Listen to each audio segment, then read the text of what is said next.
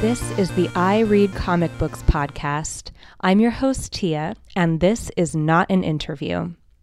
For my fourth episode of this miniseries, I'm talking with one of my favorite people, Alex de Campi, writer extraordinaire of Twisted Romance, No Mercy, Mayday, Judge Dredd, the upcoming graphic novel Bad Girls, and a lot more amazing titles that we'll talk about in the show. You should definitely check those out after you listen to the episode. You have been very busy writing this amazing graphic novel, Bad Girls, and I'm really excited that it came out as a graphic novel as opposed to like monthly issues. Me too. I like books. It's nice to not have to worry about how long your chapters are. I mean, they are all about the same length, but they don't necessarily have to be 24 pages, if you know what I mean. And, every chapter does sort of end on a cliffhanger or a moment. So the actual structural writing of the book isn't wholly different from writing it in single issues, but there's just something really satisfying about the whole thing coming out as a book. Right. Yeah. I mean, I like to binge read. I like to have hardbacks on my shelf. It's all the things that you like in an object. Yes. And it's to be honest, sales of every comic, pretty much have after the issue one. There are very few comics that stay flat. We were lucky to stay flat with Twisted Romance, but that was because each issue was standalone and had a different group of people involved. But usually, it's down 50% between issue one and issue two, and then between issue two and issue three, it goes down another third. Wow. So, you get all your bang for your buck when the thing first comes out anyway. So you might as well just bring all of it out at once. But I think you're about to ask the thing I'm about to answer anyway, which is that you need to find very indulgent publishers. And that's one of the reasons I'm thrilled that more and more of the big trade publishers like Random House and Penguin and Simon & Schuster and Macmillan are all getting involved in graphic novels, because they understand things like books taking a while and doing the whole book first and then putting it out. Like Simon & Schuster have no desire to do single issues, ever. Right. That's just not them. They sell to bookstores. So is it hard when you're really excited about a project and it's this really long-term thing, and then you have to wait a lot longer for anyone to see it, I imagine, when you're doing it all at once? Yes. I mean, there's you're writing it, and I mean, it's like prose books. It's an insane thing to do, writing a book. You spend half a year doing something, at least half a year, if not more, doing something that nobody is going to read or comment on, not just when you finish it, because you always send your script to friends and they're not going to read it, no one ever does. And so eventually you stop sending because you don't want to impose all of that on them. And then, especially for a graphic novel, you have to find the artist, you have to get a publishing deal after they've managed to fit in doing some sample art into their time. And then once you get the publishing deal, it's another 4 months for the contracts to come through, really. And then the person has to draw the book. And so by the time it comes out, it's like this kind of realization of this distant memory you had, but it's also super exciting. And you're so far along. I have 2 graphic novels that I've completely written that, they're just one's with publishers now. And the other one's just kind of on hold for right now, because I've got, I'm pitching too many other things. I can't do that to my agent, who is extremely patient with all of my bullshit. But yeah, it's so frustrating because the thing that's out on pitch now is I think it's the best thing I've ever written. And I'm just someone please love it as much as I do. Yeah. Love my child. I think the last time we talked too, you were embroiled in all of this really fascinating research, and you should all follow Alex on Twitter, because you're always tweeting about, it's like ballet and revolutions and history and working out. It's you have so many interests, but they somehow all make sense when you read your book. So you're like, yes, this is Alex de Campi. Yeah, I guess I don't really tweet that much about comics, but I figure everybody else does. So, but I'm a big history nerd, and Bad Girls was in some ways the book that started all of that, because Bad Girls started out because someone, I think it might have been Jim Lee, posted a bit of Tim Sale art. And if you're unfamiliar with the comic artist Tim Sale, he draws really beautiful women in really beautiful dresses. And it was like a Nick Fury commission. And there's Nick Fury standing in front, and then this Valentina or someone in this amazing like 1950s dress behind him. And I was looking at it, and I just think, can we just push Nick Fury out of the way? Can we focus more on that dress? And can we just have an entire book of Tim Sale drawing women in beautiful dresses getting up to bad things? Then I started looking for points in history where I could do this book, and I looked at, like the partition of India. I looked at, like things in the like interesting things that happened around the middle of this past century. What else did I look at? And finally, I started looking at the casinos in Havana and read like histories by Cubans of that time period and what it was like to work in and to run the big Havana casinos, and what their relationship with the U.S. mob was, and what their relationship to Batista's government was, and then how all of that changed when Castro came to power and Cuba became communist. And I learned at that point, because I think my history knowledge is pretty good, but then you find out there are like really important things that happened like in your hemisphere that you just never learned in school. Right, yeah. Cuba fell to Castro, or rose to Castro, depending on your point of view. Batista was they were well shot of him. He was a kleptocrat. On December 31st, 1958. So on New Year's Eve. Right. And so like there's everybody in these casinos celebrating New Year's Eve. And I know a lot about expat culture, like the United States white expat culture, because I partially sort of grew up in Hong Kong and spent a year in the Philippines, some time in Argentina and in Mexico City. So I've seen what like white Americans do and white British do when they're overseas, and the way they in some ways don't relate to the population.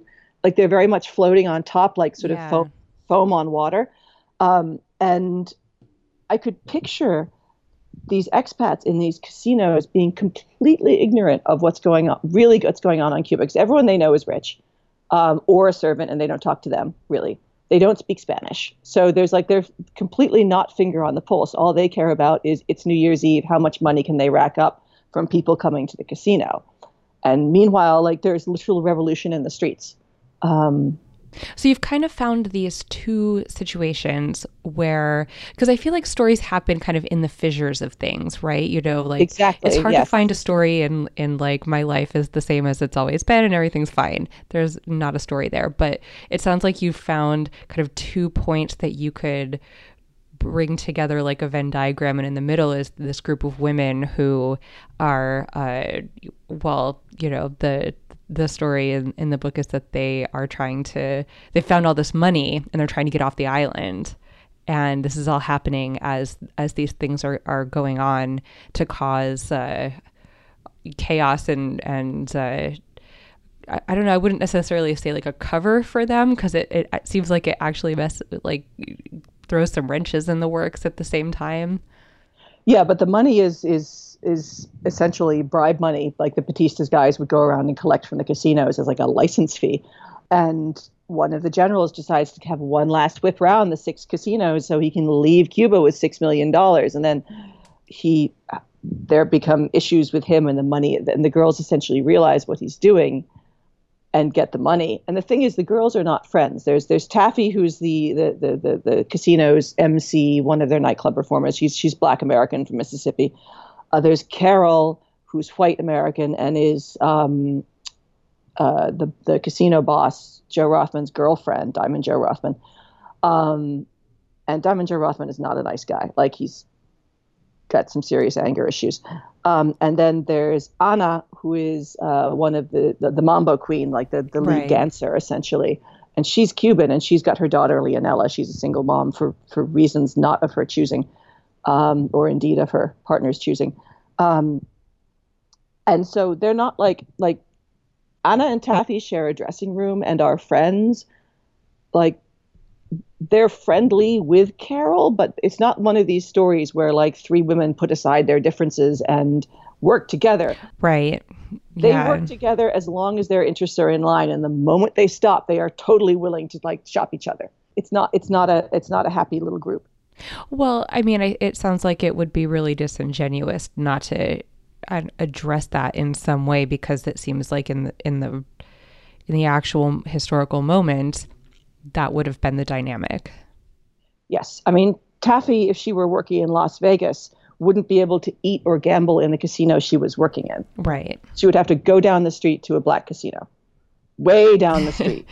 Yeah. She can do that in Havana, but only because the casino also welcomes wealthy Latinos, and like, Cuban skin tones range from, as pale as you and I, to as, to very, very dark. Right. And so was it just a happy coincidence that this moment that had these kind of political and social situations where a story kind of could grow also happened to be a really, really stylish moment? I went through history and picked the stylish moment. I was looking for the late 50s because of that particular style. And Victor Santos really did a tremendous job bringing it to life. Like, he's got such a vibrant line and a vibrant sense of design. Like, I do my own lettering, and it was a joy just to put the letters on his art, because I could just go so many places with graphic design because his art was strong enough to support it. And so we made something, like, it just made me work harder to do a more interesting job lettering because his art was so good.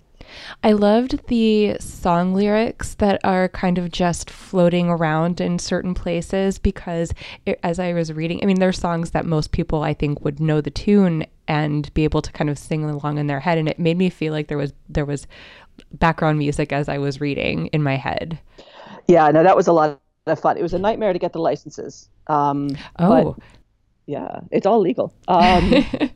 That's what happens when you work for big grown-up publishers like Simon & Schuster, is their legal department is like, so show us your licenses for these that you want to use. And a couple of places I did have to sub out different songs, but usually it was places where there was only like one line or something like that, and I just used out of copyright stuff. I mean, even down to the sheet music that's on page 2, the opening page 2 and 3 spread, that had to be non-copyrighted music. It's Scott Joplin's Maple Leaf Rag. I was going to use Perez Prado's Mambo No. 5, but I couldn't afford the license fee because there's a minimum license fee. So because it's the same amount of paperwork whether you're doing one line or whether you're doing the whole song. So you can kind of understand why the licensors, who are actually very, very helpful and professional and easy to work with, I just hate spending money. So if I'm going to use like 12 bars of the sheet music of Mambo No. 5, it pretty much costs the same as if I'm going to use the entire sheet music. And so for things like when we use Mambo Italiano, right, or Open with Fever, like, I really felt that was worth it and added something. And then, the kids listening to Elvis, which is very different from the music, like the casino music that we were hearing. People may never be able to think of Mambo Italiano quite ever again after the scene. But, oh well. Well, yeah. I feel like, not to keep bringing up Twitter, but it's like I'm on Twitter all day. Like a little bit maybe, but I think that there's this idea that you bring in a woman to write a story about women, and there's going to be certain things that are or aren't in the book because women write women a certain way, but that's just kind of bullshit. And I think that you're a great example of how, there's no one way to write as a woman, and there's no one way to write women, and also other people who are not women and things that happen to them. And I think that you had recently tweeted something about how great you write men, which I agree. And I don't know, could you talk a little bit about, do you ever kind of feel like you bump up against expectations, or have you been able to pretty well kind of establish that you do what you do? Oh, I mean, I bump up against sort of a tokenization all the time. I mean, every time I'm asked to do work, no, I shouldn't say that. Let me back the heck up, because 2000 AD was entirely not that experience, and neither was Ghost in the Shell. A lot of times when U.S. mainstream comics publishers ask me to do work for hire, they asked me to write a C-list female character because that is all they can think of. They can never picture a woman doing a long stint on a male hero book. I mean, they just announced, I think Teenie Howard's writing one issue of Captain America, like an annual. Yeah. Like they're letting a whole bunch of like women and brown writers on the annuals to do one story, like Saladin Ahmed's doing a Spider-Man. And like, that's wonderful. And it's a sign of progress. But still, like, they don't, like, it's the year of our Lord 2018. And to my knowledge, a woman has never written Iron Man. The first Black woman to do a male character was Nnedi Okorafor on Black Panther recently. And she did it was like a mini series. Right. I can name I can name every run of 6 issues or more of a woman on a male character in the past 20 years. Just give me an Alex DeCampi, Bucky Barnes ongoing. That's all I want. I know. Or Punisher. I want, I mean, are there going to be more Hell's Kitchen movie clubs? Yes. For those who don't know, I write I joked on Twitter, which is honestly how 90% of my comics start, is arsing about on social media.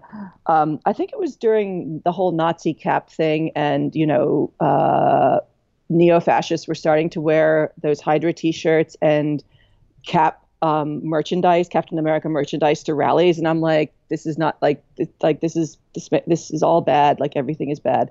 And I said, all I want is a comic where Frank and Bucky, or the Punisher and the Winter Soldier, sit there and watch action movies because nobody wants to watch Rambo with them. They're all like, I'll get triggered. And like Frank and Bucky, who know what real violence is, like, find these movies actually incredibly soothing because they're just ridiculous. And then they comment on how bullshit everything is. Yeah. And then my friend Dave Acosta, who's right now drawing the Elvira comic for Dynamite, and 12 Devils Dancing, which is an amazing book. Like, everyone should pick up 12 Devils Dancing. And he just tweets back, I'll draw this. And so I sat down last summer and wrote 12 episodes of this really simple, 8-panel comic of the two of them sitting on the sofa. It's like a 1-camera show, just bitching about stuff. And it's really fun. And then the Vegas shooting happened, and Dave lives in Vegas and had actually, he'd done a lot of the graphic design for the festival, and his wife had volunteered at it.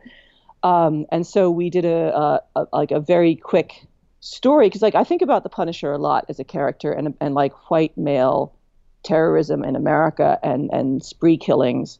And I think he's one of these really, really interesting characters that you could write him really intelligently to condemn a lot of that. Right.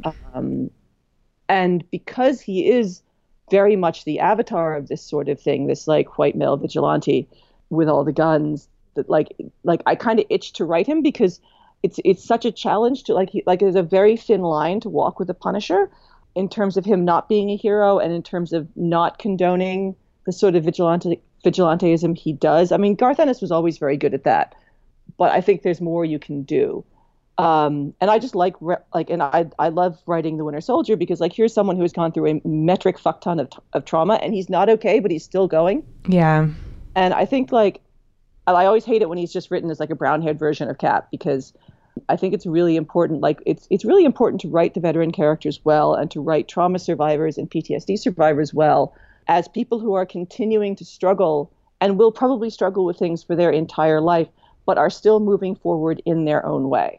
I think that it's hard for those people too. I mean, it's hard for me sometimes when it's you simultaneously want people to know that you had to use everything that you had to get out of bed and go about your day that day, but you also don't want anyone to know that you're struggling that much.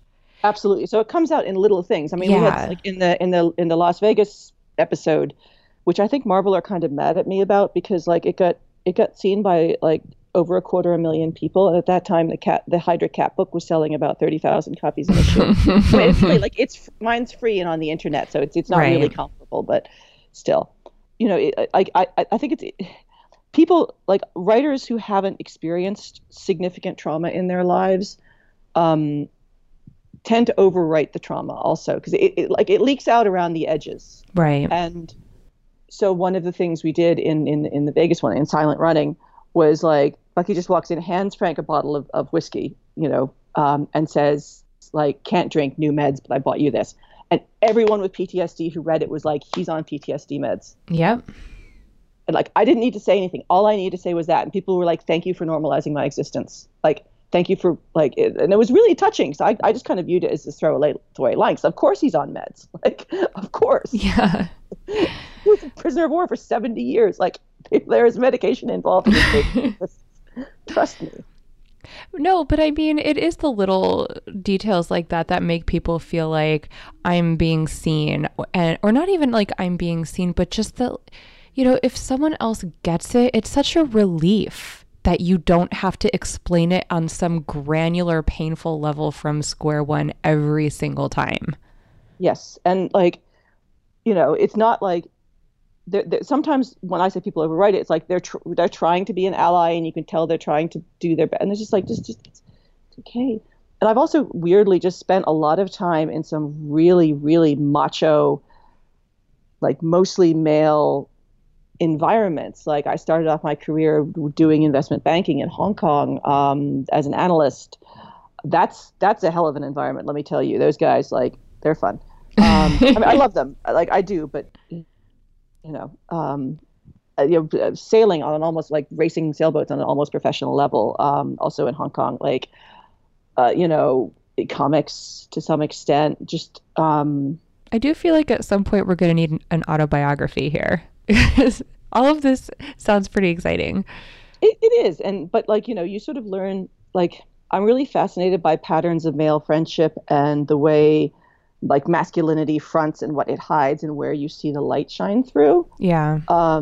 And so like I don't find it hard to write these stereotypically very macho hero characters, because you just, every so often you just show the cracks.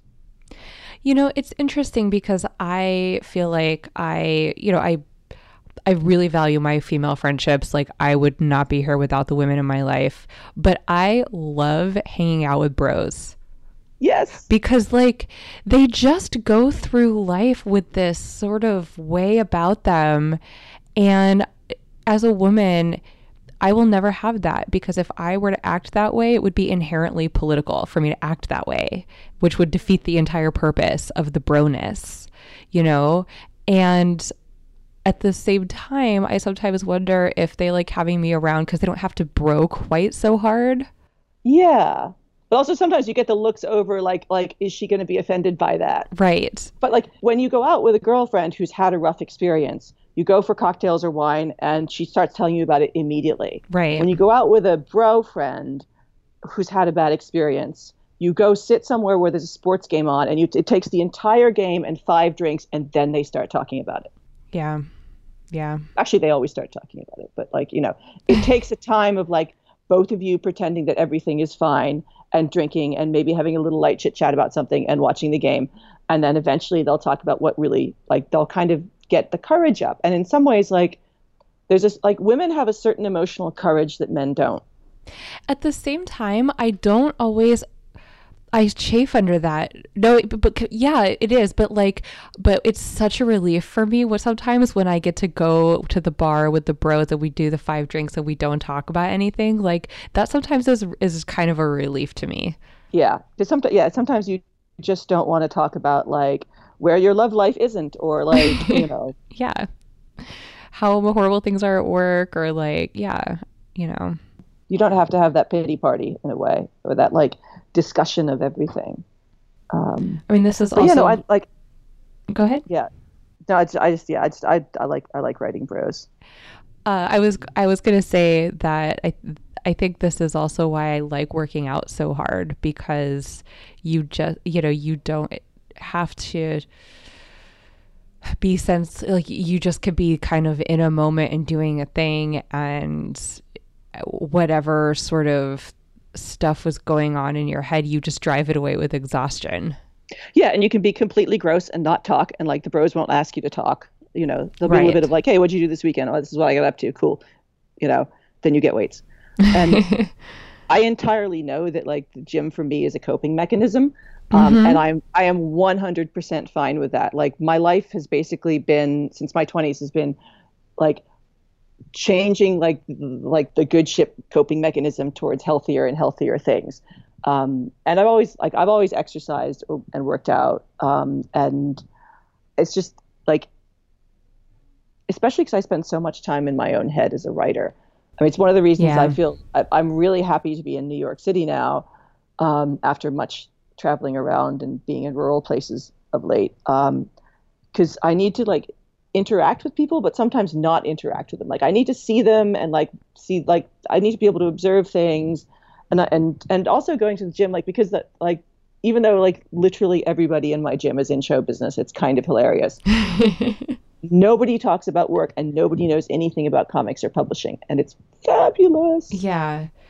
No, so, I mean, it's a little bit hard for me because I have a lot of baggage when it comes to physical activity from being a dancer.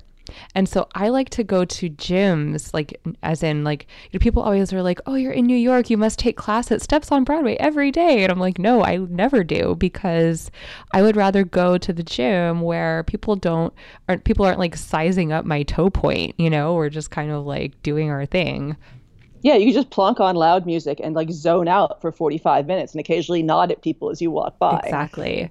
Yeah. No, New York is good for that, for sort of being in a group, but not have to, no one really wants to talk to you too much. Whereas I was just in Charlotte, North Carolina, and I'm best friends with like the guy at the grocery store now, and, just like the random lady that I walked by at the airport.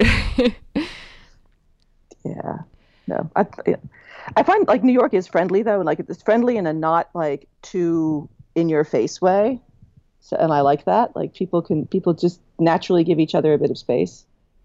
I mean, if I didn't have going to the gym after work, I would just go home and lock myself in a dark room. And like my whole life falls apart if I deviate from my going to the gym. And it's definitely a coping mechanism for me too. And I feel like I'm also fine with that because if I just stick to the plan, then the rest of like I could go to the grocery store and feed myself like a normal human being. And like I wash my hair on a regular basis. But if I don't go to the gym, then I become a complete like depressive garbage person. Yeah, I also like I have a a mild insomnia and a very fast metabolism. So if I don't physically tire myself out, my brain decides to keep me up until 3 a.m. re-examining that really bad decision from 12 years ago. Sounds healthy. Because I can lie there and get my brain like it. I can give my brain a job that isn't like reviewing the greatest misses of high school. Uh, like, okay, brain, now we're going to think of this story. What happens next to these two? Let's do bad things to fictional characters. Right. Do you try really hard to keep yourself out of your writing, or do you kind of find it cathartic to put yourself in your writing and then work things out in your fictional world that you're in control of? Oh, everybody goes into my writing.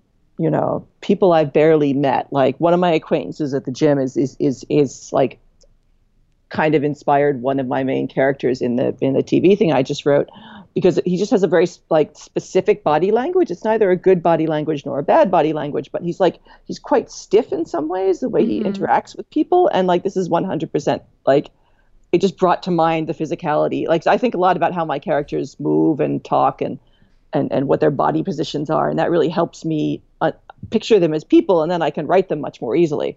Right. Um, and I definitely put myself in. Like every little thing. I mean, there's this wonderful Milan Kundera quote about my characters are my and my friends' unrealized possibilities. And so it's not necessarily like this huge kind of like, here is my past, I am barfing it all over the page, but it's like, here's this thing that happened to me that still kind of bothers me, and I'm going to kind of like dig into that and fictionalize it. Um, but it's happening to a guy now, and that makes it slightly different because this guy is like does this particular thing, and so yeah, I mean, I think there's this wonderful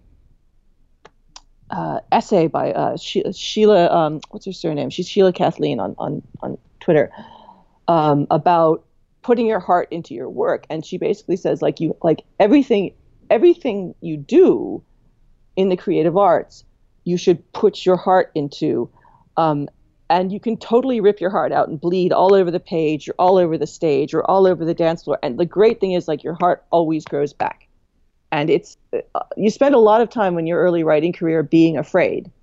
Right. Or writing things that you think other people want. And then after a certain point, you just decide, forget that.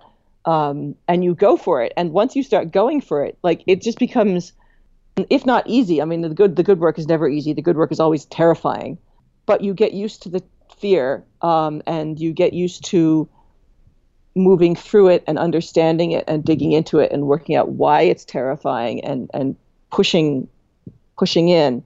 And then also, like, the other magic thing about writing is you can put all your sadness and all your anxiety and all your fear into a book, and it doesn't all stay there, but a lot of it does. And then someone pays you money for it, and that's like the best trick ever invented. Does it help also when people read it and say that something really connected with them, or that they felt like so it helps them to read? Like, do you feel like you have like a network of people who get you and who you understand because they had this experience with your work that was really personal or emotional? I mean, always, but I don't write for them. Because because of the time frame, by the time I've written it, like, I mean, the book that's out on Sub now, I wrote in about like 4 months straight in a blind fury after Trump was elected. And it's my big kind of like YA Steven Universe novel about how we should all be better to each other, and understand and embrace our differences, even though it's hard because of like historic cycles of violence. So by the time that book comes out, it'll be like 2020, and I won't as much have those feelings anymore, and I'll see people connect with them, and it'll, it's really wonderful when they do, but there's also a slight like distance now. Right. Well, I mean, in a way, it's a little bit hopeful, because you could sort of say that you had these feelings and you put them on the page, and then you've gone on with your life and you're fine. And so if you pick up that book at a point later down the road, you're also going to be fine if this is something that resonates with you. Indeed. And the funny thing is, like, you achieve the universality in a way not by trying to be universal and trying to appeal to all experiences. Right. You achieve it by being so particularly specific to something that means a shit ton to you, and you feel like you have a lot of feelings about, that you somehow just dig through and you hit that sort of like underlying universality of experience through being very specific. So, in some ways, like, some of the books I've written that have been the most specific, that I didn't think anyone else would be interested in, have also been in some ways some of my most successful. And it's just like, here's this random thing I wrote that just doesn't fit in any genre, and like, I just had a lot of feelings, so I dumped it in here, and people have embraced it. And I think that's a really important thing for younger, like, or early writers to realize, is they can be very specific about their own personal experiences in fiction and have a universal appeal, even if people in the industry tell you that's not true. I'm telling you it is true. I get so frustrated. I feel like I just butt against this wall all the time, where people say that, I guess marketing data is important.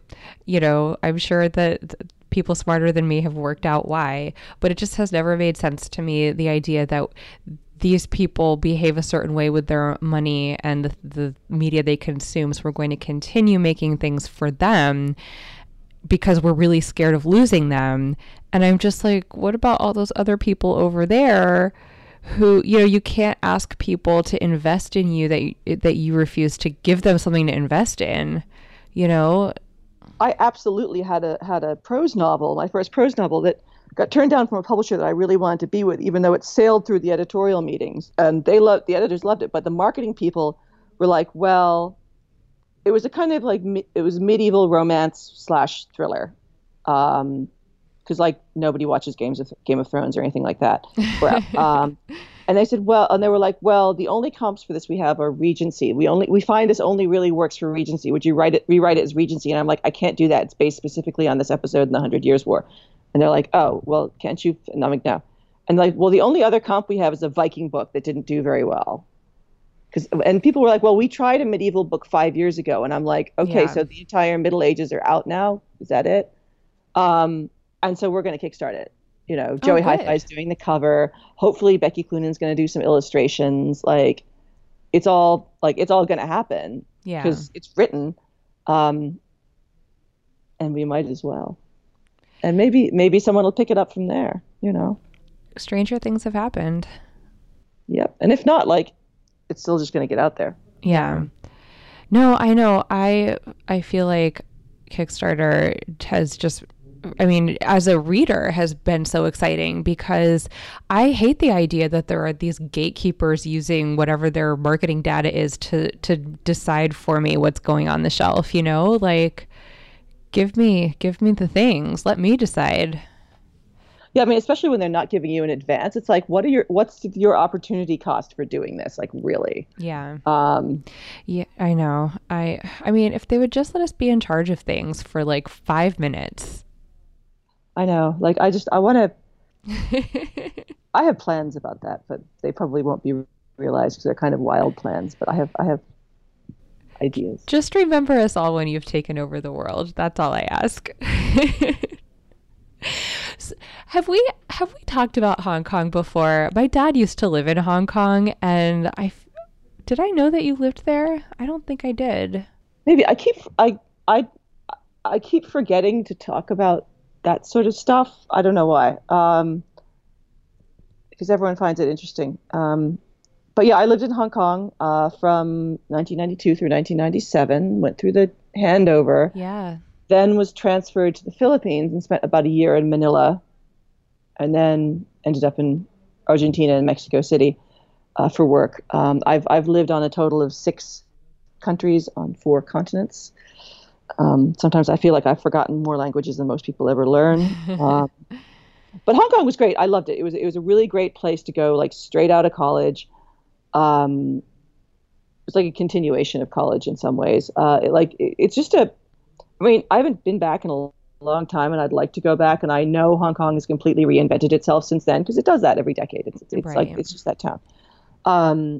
But it's a beautiful place with these this land rising straight out of the ocean. I mean, I used to race sailboats in Hong Kong Harbor, like playing dodgem with container ships. It was so much fun. The food is wonderful. The Cantonese are great people. The women are incredibly stylish. The movies are great.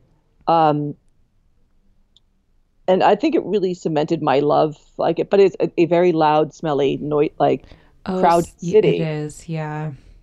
And so like if you spent time in the Far East, you're either a Singapore person or a Hong Kong person, and there's kind of like no in between. And like a Hong Kong person will like Manila, even though Manila is not a walking city the way Hong Kong is. Because there's a similar vein of like dirty city, kind of crowded, urban environment, whereas Singapore is very pristine and clean and lovely and just the tiniest bit fascist. Yeah, I love chaos. So like New York for me feels like not very crowded. I go somewhere like Chicago, and when I was in Chicago briefly, I met some friends downtown at this really nice bar right on the river. And I was like walking through downtown at 7:30 on a weeknight, and it was empty. Like it was just there was tumbleweeds going down the street, and I'm like, where are the people? Like you could film the zombie apocalypse in downtown Chicago at like 8 p.m. on a Tuesday, and it would be 100% believable. Like 27 days later, it's just like, is it the Midwest? Everything closes at 10 p.m. thing, even in Chicago? It might be. I mean, like no one lives downtown is the other That's thing. true. So, like, yeah. In New York, like people live in the financial district. People live like in Hell's Kitchen, and folks live everywhere. Whereas I think there's much more of a in other cities it's like here's where people work, here's where people live. I mean, there's certain areas of LA like that as well. I feel like that's starting to change though, because like when I lived there, no one lived downtown. That was not a place people lived unless you lived on the sidewalk. And now apparently there's a Whole Foods there. So I mean, there you go. There's a Whole Foods everywhere. I like to pretend LA is a European walking city, so I always stay like certain parts of Venice Beach near the Whole Foods on Lincoln. Like it's just far Uh-huh. enough that like you can get to all the good restaurants on Rose, but still close enough to the beach that you can go running in the mornings. It's fabulous. I'm good. So all my friends like, why didn't you live in why don't you stay in Hollywood like a normal person? And I'm like, nope. Yeah, I grew up at like in Redondo Beach basically, Which and is great and has some of the best sushi in America. it's the best. I mean, it was like an ideal place to grow up. And I just no ocean is does for me what the Pacific Ocean does for me. I just like I miss it in like a cellular way. Yeah, I mean, I live fairly near the Hudson, so I can go like I can see water, but it's not the same as a big ocean, but it helps. But yeah, like why would you live in LA far from the water? Like I don't understand this. I have a fundamental problem with understanding why you wouldn't be near the ocean. And also there's that like I just feel again it's a mental health issue for me, like a self-care issue. Like all those folks that live up in the hills in those beautiful houses and stuff, like where Right. you have to like get in your car and drive 15 minutes to get milk. Like, no, I would be crazy. Also, I mean, like, you know, bobcats come and eat your pets, and like your house slides down the hill at some point. Yeah, and fires and And fires, yeah. No, I miss the beach. I sort of feel like these people are all like much like have their shit much more together than me because they can be on their own for long periods of time and not go cuckoo. And can cope with. I mean, I suppose it's like I mean, you know, like oh no, a really nice house. They probably send people to get their milk. Yeah, probably they all deliver now. You can get everything delivered. That's true. But yeah, I think you end up as this kind of like weird, you know, Sunset Boulevard kind of character far too easily there. I lived in Northeast LA when I was working at the Huntington, and I mean it's nice over there. There's roses everywhere, and where I lived was pretty walkable, and there but it was a place that was gentrifying, and I think that now it's completely unrecognizable. It's probably been 5 years. Yeah. I don't know if I would be able to even afford to live there anymore. It makes me, I mean, I feel kind of like an orphan. I don't know. It sounds like you're pretty happy in New York and having lived all over the place. I had to move around a lot when I was a kid, and I was always on an airplane. My dad lived all over the place, and I have no wanderlust. Like, I just want to be one place. I just want to live in one house. I never want to pack a suitcase ever again. I don't know. It just like, as a growing up like that as a kid, it really traumatized me in this way where I just like can't put myself on an airplane. I think it goes two ways. You either finish a childhood like that and you just want stability, or you try stability, which is what happened to me. And admittedly, like my young childhood was very stable. So I think that might be the difference. Is all my moving around happened like in my teens and 20s. Right. But I thought I wanted stability, and in fact, my first marriage was to someone whose family had owned the same land for 600 years, England. And unfortunately, I realized I'd been walking through hell long enough that I taught myself to love the flames. And I just, I couldn't do it. I chafed. Like, I need that. Like, I like to move around. I like to be a nomad. Like, I'm still that person where if you said, Alex, you could, like, you're going somewhere, you have 24 hours to pack this up, I'd be like, okay. And then I'd land somewhere, and like within another 24 hours, I'd have an apartment, a good gym, and a good bar. And because I know what the right things in life are, I have priorities. And a good coffee shop. So yeah, I'd have those four things nailed within the first 24 hours. And it's just like, it's how I am. I mean, I'm thrilled that I have my apartment in New York now because I own it. And that's a really good feeling. Because it's just a space that like sometimes like spaces make you feel a certain way. And like Yeah. makes me feel really, really happy. Which is hard in New York because real estate in New York is a struggle. Oh, I took advice from you. I think the last time we talked, last New York Comic Con, I'm sort of slowly moving down the west side. So, you know. Cheaper and cheaper and cheaper. Yeah, like the west side's weird. It's like cheap, cheap, cheap, super expensive, kind of expensive, less expensive, super expensive. Like as you go down. But it's New York. Like you either find like where you live is somewhat determined by like if you find that place, and there's always like that New York kind of, everyone with a long-term apartment in New York that they really love has found it through some weird kind of slightly cheating way. Yeah, definitely. And then you find it and you dig your claws in and you never let go. And everyone else is constantly on the lookout and like is ready to move at the drop of a hat. Yeah, I mean, it's like it is shark infested waters in the biggest way. I mean, the only reason I got my place was that when they showed it, it was like the first week of 2017, and there was a snowstorm, and no one was in town, and not that many people showed up. If they'd showed it in like a sunny weekend in May, it would have been piled on. Well, I mean, you're a writer. You could see potential in things. Mm-hmm. Well, I've also lived in so many apartments that I've like got it down to a science now, like what I need and where it needs to be. Like I need to be near the Hudson, near a running path. I need high ceilings. I need several different rooms. I don't really work well in lofts because the experience of writing is like being a cat and moving from sunbeam to sunbeam. I stay productive if I like shift where I am about every 2 hours. Interesting. I'm like the exact opposite. In grad school, I had to live in the grad student's apartment situation for a semester, and it was like a 3-bedroom apartment in St. Louis. It was huge.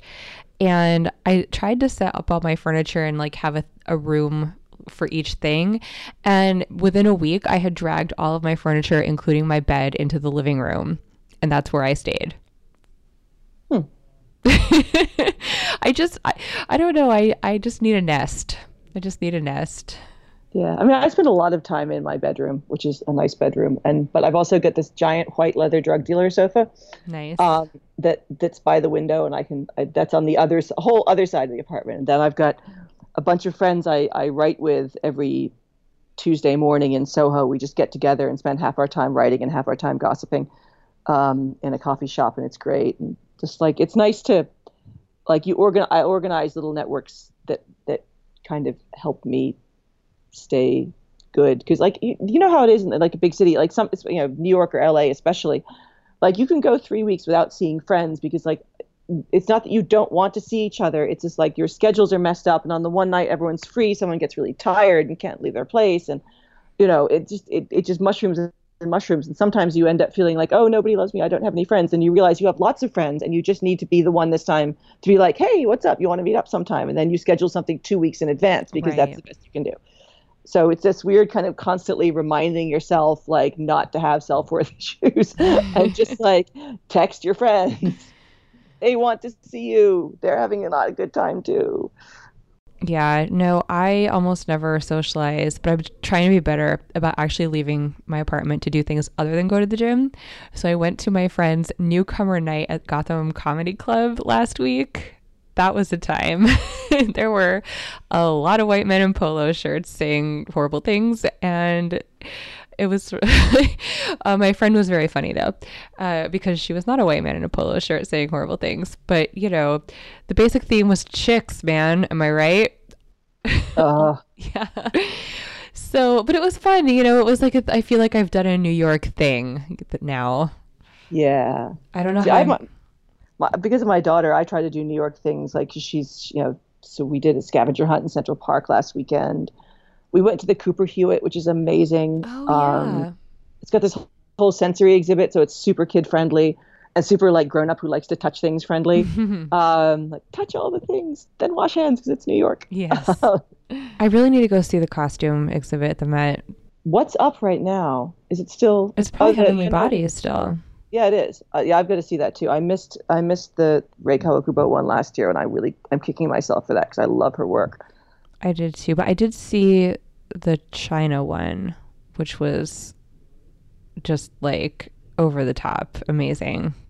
My daughter wants to go back to the Met because we went when the Costume Institute was closed, and she loved it, the Met anyway, and ran around it and like loved weird parts of it. Like she loved the American furniture exhibit because it was like a little house. Yeah. She's like, it's a house within a house. And I'm like, yes, it is. And then we ran around it some more. Has she read From the Mixed Up Files of Mrs. Basil E. Frankweiler? No. Have you read it? No, I will have to look. Oh my God, it's amazing. It's about these two children, and the sister decides that no one appreciates her and her life is boring, so she's going to run away from home. And she enlists her brother. She picks the one who saves all his allowance money so that he can fund the adventure. And they sneak away and they run to New York City and they live in the Metropolitan Museum of Art. And while they're there, the museum acquires a new sculpture and the provenance is sketchy. They're not really sure who the artist is and they have theories, but it's not confirmed. And so the kids decide they're going to solve the mystery of who made the sculpture. And it's just the most, yeah, it's everything that like I am so the little girl character, Claudia. She's like, this is great. We're in the library. It's like having an adventure, only you don't have to get dirty. I'm like, yes, girl, I get you. Anyway, they sleep in Amy Dudley's bed and they take baths in the fountain. So if your daughter or other children love running around the Met, they should, well, don't give them any ideas. I think it's probably harder to do that now. The book was written in like the 50s. I will find it. It will be our new bedtime reading book. This is an excellent recommendation. Good. But yeah, that's what I'll do with her this weekend. I'll take her to the costume exhibit. And there's also some fun stuff in Central Park. There's like paddleboarding and like a pool over off just at the top of the mall, and like we got to go there again. And there's Coney Island. Oh yeah, there was the Mermaid Parade last weekend. Yeah, I didn't make it to it because we were doing the scavenger hunt, and then Lorelai just collapsed because we went to the scavenger hunt. We saw Incredibles 2, which is great. The short before it made me cry and also want dumplings at the same time. I crave dumpling also. Help. So, Pixar 10 for 10 on the shorts and my crying. I have not, I don't do anything. I went to, my dad just moved to Charlotte. They have their like retirement lake house situation. And so, apparently I only visit family when I can also like fit in a comic convention of some kind. So I like went to Heroes for a day and visited my dad. And I convinced him to go see Ocean's 8 with me, which was great. Because afterwards I was like, so Dad, did you think that Lou and Debbie were a lesbian couple? And he was like, wait, what? Why? What? It was very cute. Yeah, it was a very like Harold, they're lesbians moment. But I grinned throughout that entire movie. It made me so happy. Also, I think I'm just so tired of like, I'm a bad writer to follow for comics because I don't really read mainstream comics anymore. And I've stopped going to see the movies. I mean, I saw Black Panther for the culture and I loved it. But otherwise, I'm just so tired of like the big, like 3 hours long, like special effects extravaganzas. I mean, and I still haven't seen Infinity War. No, I haven't either. And like my friends make fun of me because like I'm complaining about a movie that's 3 hours long and has like a billion main characters, and they all die at the end. And my friends are like, your favorite film is Robert Altman's Nashville, which is 3 hours long, has a billion main characters, and like people die at the end. And I'm like, there's less CGI. You have your reasons. Yeah. And someone put up this list of like the actual time count of like how long each character was in this 3 hour movie. Captain America was in it for 6 minutes. Wow. Yeah. It was amazing once you saw the breakdown of how long your faves were in the movie. And I'm like, I'm not sitting through 6 hours or 3 hours for like a movie that the ending's now been spoiled for like a couple of characters I like who are in there for 2 nanoseconds and who die at the end. Well, my fave dies at the beginning and I don't think he's going to come back. And I also am just pissed off at the MCU over how they've treated this character since the beginning. So I'm just like, I almost don't want to see it just to be petulant. I'm not going to. I've realized like they make me sort of sad. Like I'm not. And there's also just so many of them. I mean, Ant-Man's about to come out. I had to see Deadpool 2 for work, and that's the one that broke me. I was just like, and I love Ryan Reynolds. I think he's great. I think it's hilarious. But the movie was so badly written. It was trying to be like a Russo's movie with 8 billion main characters, except by bad writers. And it like the whole plot hinges on like Deadpool's girlfriend dying. Spoiler, sorry. And Cable's wife and child dying, and I'm like, you fridged 3 women. Oh, good. To have the main character, like to give your 2 male main characters, your 2 white male main characters, like their character actualization, and like I'm sorry, but like your movie just isn't good enough to support. And the fight scenes were really dull also. Like, let's get real. The fight scenes in that movie were boring, which is bizarre because it was one of the John Wick directors. But he can't pace like fight scenes that star more than one person in a way. And Zazie Beetz was great, but she's in there for like 15 minutes and that's it. And I just thought, why like these no longer bring me joy. Right. They used to bring me joy. They no longer bring me joy. And I feel like I've gotten everything out of them from a like learning about writing those sorts of characters point of view, not like the specific characters, but writing big action extravaganzas. I haven't seen Solo because we just had a Star Wars movie and now there's another Star Wars movie. And I'm like, whoa, wait. They're like buses, like, you wait forever and then three come up.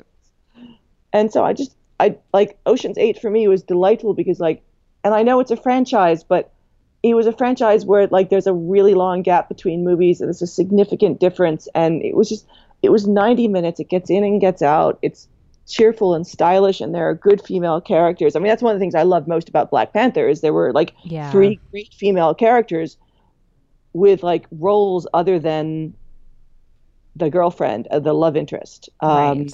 And yeah, I'm tired. I'm looking forward to Mission Impossible 4 because bizarrely that's actually one of the best action franchises around and I'm not sure how a Tom Cruise movie became that way. All right. Well, I wasn't going to see it, but if that's a recommendation from you, I will give it a chance. I will see it first because I'm probably going to have to see it opening weekend for work. Okay. Well, I have kept you for an hour, so I'm going to let you go. But before you head out, can you tell us when is Bad Girls coming out? July 17th, which is pretty much which is a week after my Judge Dredd 2000 AD summer special comes out in the U.S. Because I've written like 2 arcs of Judge Dredd in the magazine, and I wrote Rogue Trooper in the summer special. So yeah, I'm doing a lot of work for 2000 AD, which is like working on my childhood heroes, and it makes me really happy. And also, they didn't say, "Do you want to start off with a C-list female character?" They're just like, "Here's Judge Dredd." I'm like, there you go. Aren't you afraid I might drop it? They're like, "Don't drop it." And then for the second arc, they're like, "Here are the Dark Judges," who are like, it's like giving Batman for your first story, and then on the second story, they're like, "Oh, here's the Joker." And I'm like, "Okay, I can do this." And then in August, we have the Twisted Romance trade out. So if you like all sorts of fun love stories and a couple love-hate stories, that's a real feel-good trade for you. I love Twisted Romance. Still lots of people die in it because it's me. I told my agent I was writing a romance book, and he just, for the medieval thing, and he just texts back, "What's the body count so far?" And I'm like, 10 on the page. Right. And then September is Ghost in the Shell, which is the big Kodansha Ghost in the Shell global neural network book. That's me, like Brendan Fletcher, Genevieve Valentine, like doing chunky, like my story's like 48 pages, like chunky stories with the original Ghost in the Shell characters, and all of our scripts and art and stuff has been looked over by Masamune Shirow himself, and I'm never quite going to be over that. And it's really great. Giannis Milanoganis did my stuff, and he's as much of a Ghost in the Shell stan as I am. So like ours is like super, super like very much trying to like really feel like a Masamune Shirow story and look like one too. So, and you can figure out if we succeed. I cannot wait. And one last thing, where can people find you on the internet? I have a weird European name, so I am very lucky in that I am findable almost everywhere by that name. I'm a bit like the Highlander, there can be only one, which is Alex de Campi, all one word, on Instagram, Twitter, and Tumblr. Excellent. Well, thank you so much. It was a pleasure to chat with you about all the things and all of your books that are coming out. I can't wait. Everyone should check them out. Thank you so much. You're welcome. I had a lovely time. Thanks for asking me. You can follow me on Twitter at Portrait of Madam X. You can follow the show at IRCB Podcast. We have a Goodreads group where we have weekly threads, a monthly show, discussions. You can also find us at ircbpodcast.com. It's our website where we have merch, all the shows, a pronunciation guide for creator names. You can rate the show, subscribe, and tell your friends if you want to help us out. And we also love to hear from you. You can email us at ircbpodcast@destroythesybe.org. Infinity Shred is the best. They do our music. Xander is also the best. He is the audio wizard who edits the show. And Mike is also the best. He's our producer extraordinaire. Thanks to them. Thank you to Alex, and thank you.